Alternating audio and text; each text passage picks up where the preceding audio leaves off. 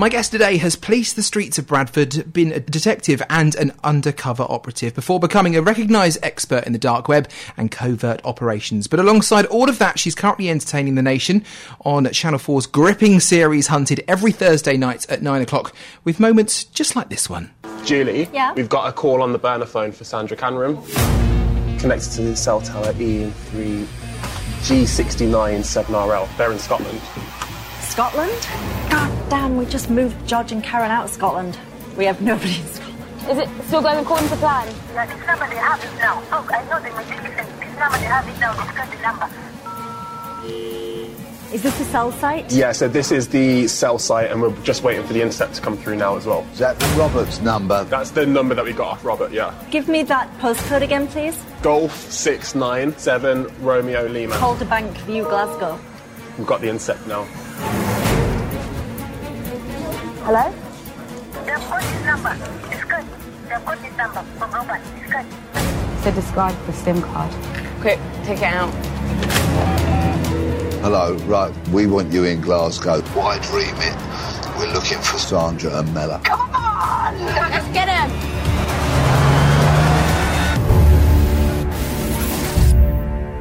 There is never a dull moment in that TV show. It's great to welcome Julie Clegg onto the show this afternoon. Now, before we talk about Hunted, let's talk a little bit more about you. You've got a great history in law and investigation. How and when did you decide to get involved in that field and area?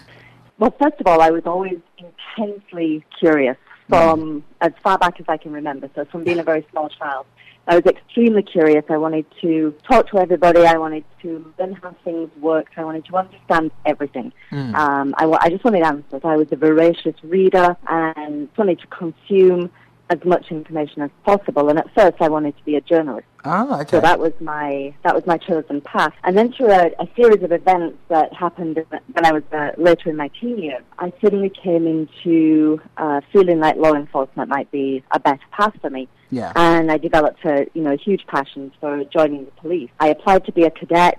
I got rejected. They told me I needed more life experience. So I went away, got that experience, went back in and joined when I was 22 years old. And did you always want to move into the detective side of stuff? Because obviously you say you were very curious and wanted to get the answers. Was that always the direction you wanted to go within the police? It was interesting. When I joined the police, I didn't fully know the structure of that world. We go in, I mean, I was a very wide-eyed 22-year-old. I just wanted to do everything and learn everything, and I progressed very, very quickly. I was very enthusiastic. I've always been a bit of an overachiever, not academically, but in other areas. So I just wanted to do everything, and I did. The amount of different types of work that I crammed into my 10 years as a police officer was really quite astounding when I look back. Talking about this side of things, in recent months you've developed a company back over in Canada, which you founded and now manage. How has that experience been for you, sort of moving out with your own company? So it's been a fairly bittersweet experience. I am a serial entrepreneur, so I find it very difficult to stay still and do just one thing. But what I did learn recently, I've spent the last 10 years or so in online education, so going around the world and educating people on using the internet to investigate and to find information online. So I've done that for the last 10 years, but what I found in doing that is that I was missing that investigative experience. I'm an investigator at heart, and so I really needed to get back to my roots. I needed to get back to the thing that I'm passionate about, and that is investigation. So I formed Human Eye about a year and a half ago, and it was a very interesting experience, and it's led me on to my next project, which I'll talk about in a minute. When I developed Human Eye, one of the things I realized is that I would really benefit from some mentorship. It had been a long time since I'd been in, pure investigation, and since I'd been in business for myself. Okay. I'd launched a new company, and I was an entrepreneur, and I was on this very steep learning curve to try and learn how to not only run a business but be an investigator in that realm as well. So I reached out to a whole bunch of people, both inside and outside of my industry, to try and get some mentorship or ask some questions. And I was basically stonewalled. Not one person came back to me and offered to help me. And it was very disheartening, but it made me realize, particularly in my industry, we are very protective of our information. Investigators do not like to share.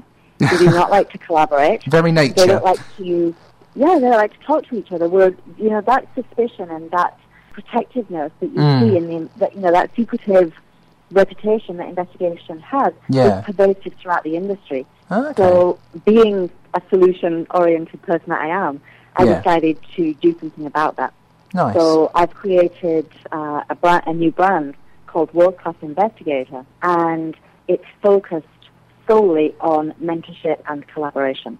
One of the things that happened as a result of me doing Hunted was I received, literally hundreds of messages from people on a daily, weekly, monthly basis, across social media and my website, asking me, how do I get to do what you do? Your job looks really cool, and I really would love to be an investigator. How do I get to do that? Yeah. And it became very difficult for me to stay on top of all of these questions. So I created the World Class Investigator brand to encourage mentorship, to encourage sharing of information with people that want to join this industry, and also encourage that cross-generational mentorship that investigators like myself can learn from a younger generation. So I've created a mentorship program, a community, some training materials. I have a podcast, all under the World Class Investigator brand, and all of this will become more and more prevalent this year as that progresses. And so I'm very excited about that. So on top of doing,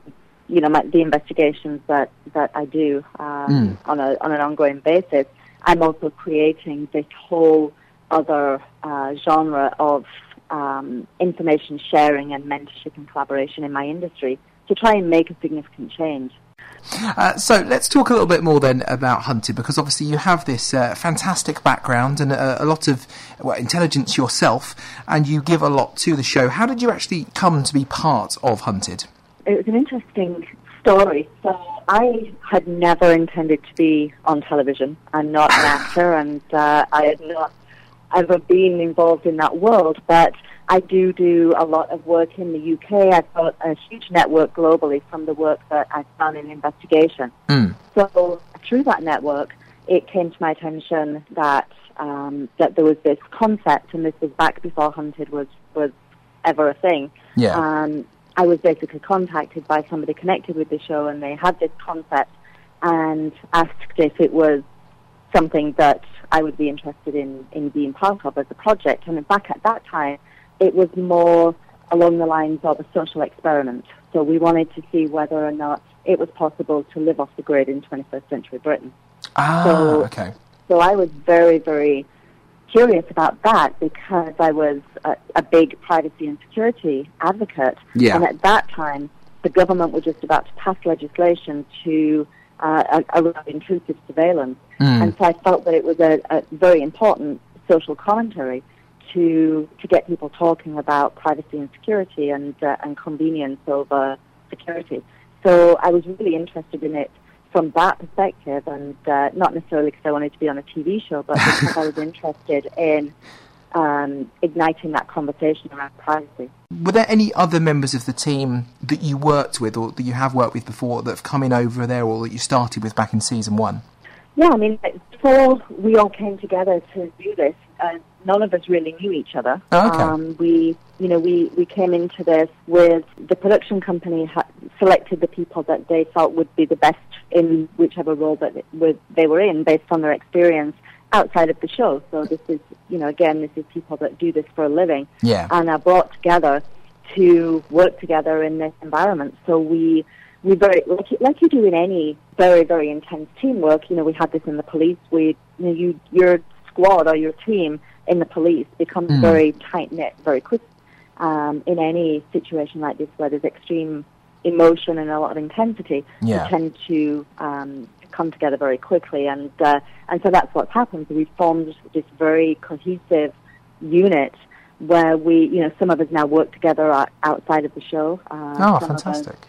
Sometimes we only see each other when we film the show, but we stay in touch and we work together because to me, the people that I work with on the show, both in headquarters and the hunters that are out on the ground, are the most professional experts. They're fantastic people, so skilled.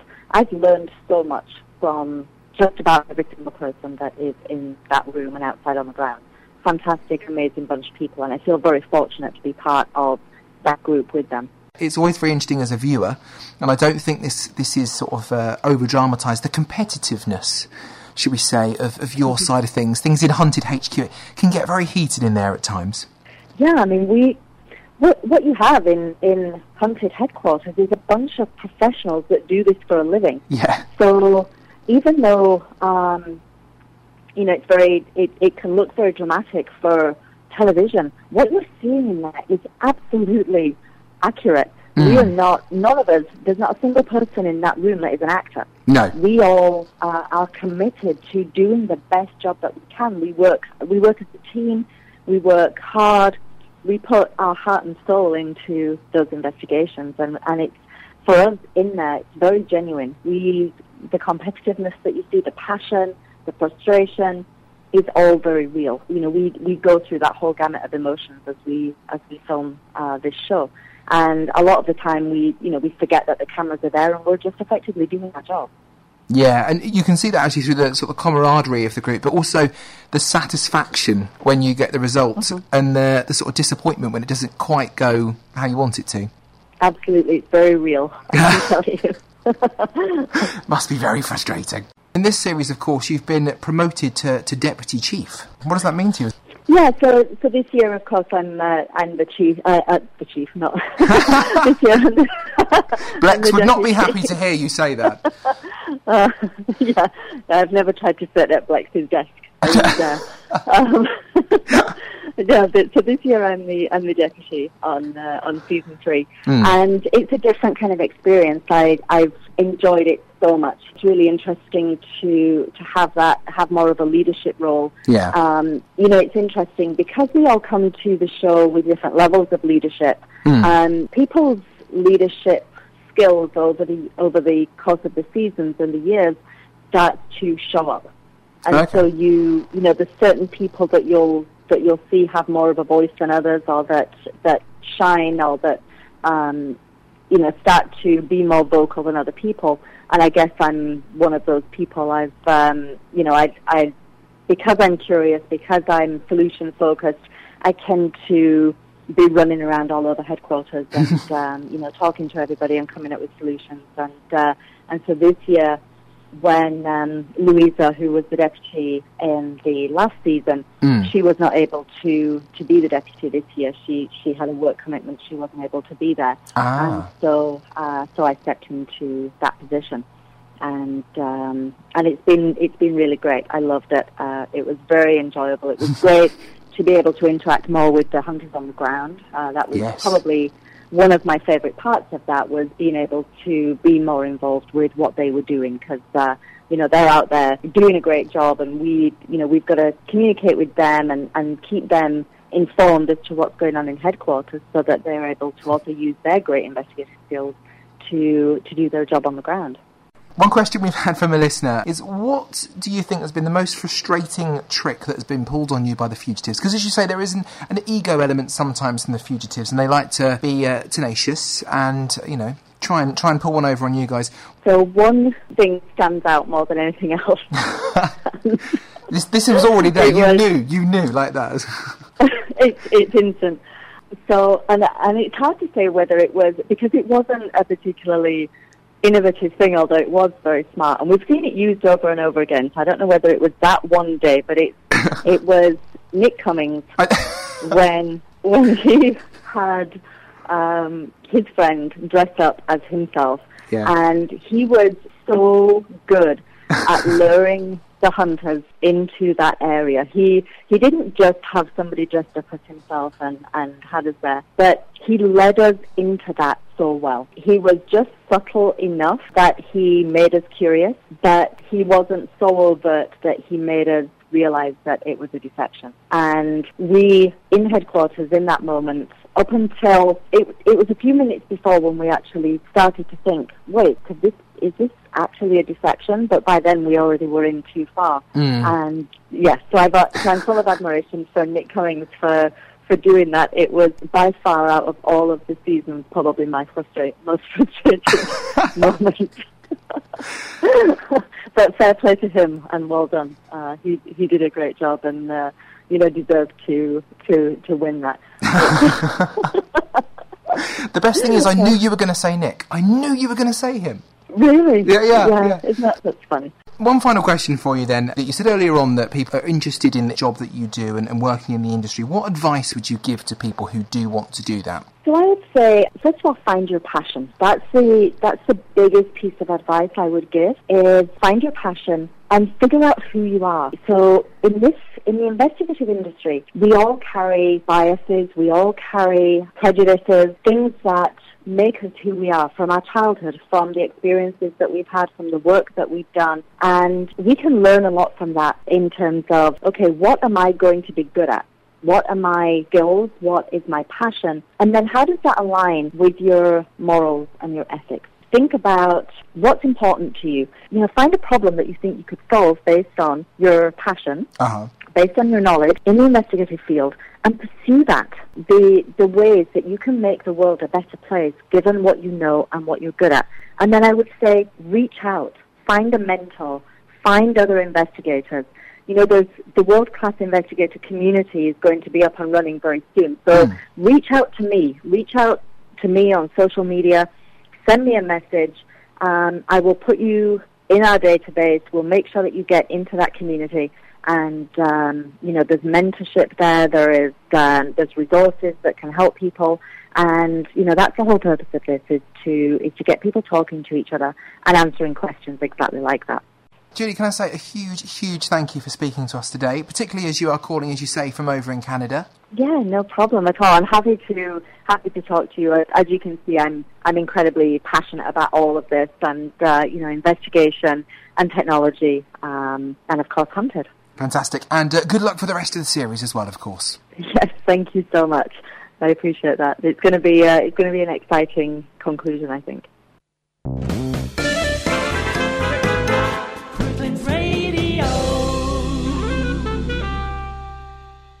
If you've enjoyed this podcast, why not keep up to date with the sound of Surrey by listening live at brooklandsradio.co.uk or through our free mobile app.